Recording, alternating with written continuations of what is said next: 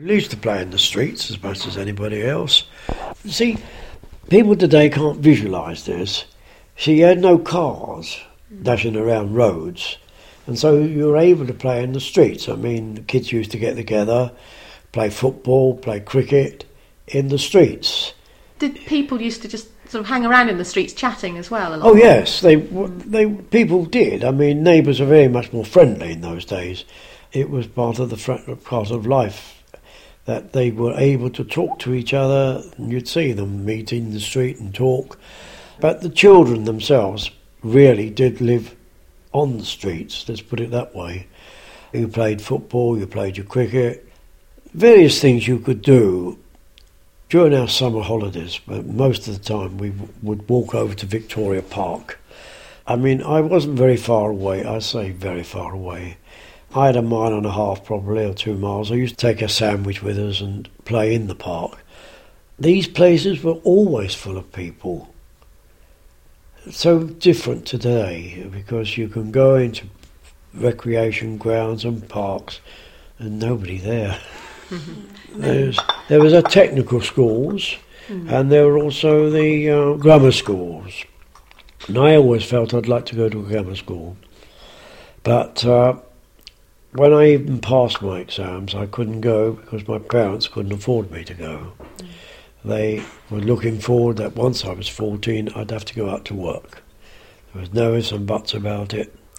So you had to give up a lot of things in my life because that is how people lived. They couldn't afford to let their children go for schooling as they do today. So I finished at 14. But when I got into business, before the war started, I'd already started doing the Chartered Insurance Secretaries because I wanted to improve myself, and that was the only way I could improve myself was by taking my various examinations in those things. But again, the war then came and stopped that. You try to do these things, and when you're away, you can't do it. You know, once the war's over, was it easy to pick up again? It's not very easy to pick up again because I did try to. Let's put it this way, I did try very hard. By the time I came home in 1946, and in the September, Mays and I married.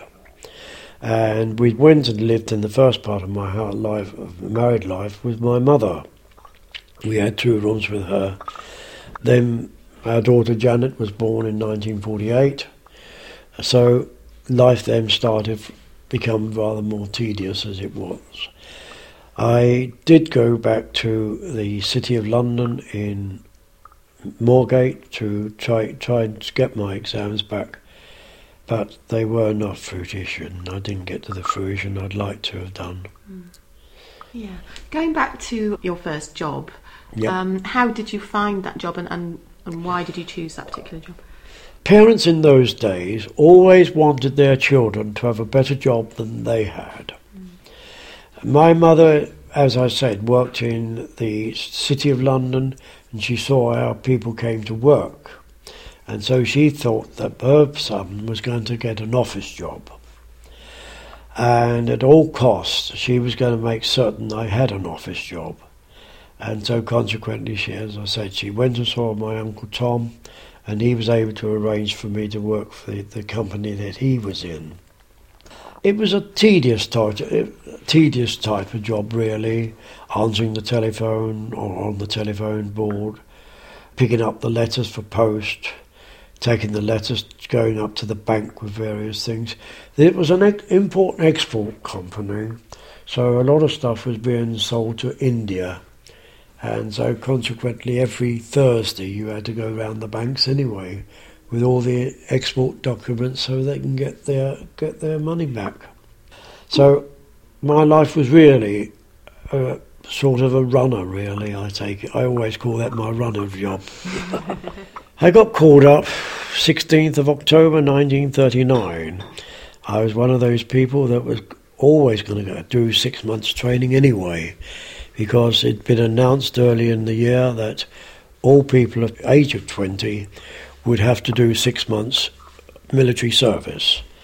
So I came under the conscription act then, and was called up, as I said, in October as the 2nd Militia, and I stayed there then until the February 1946.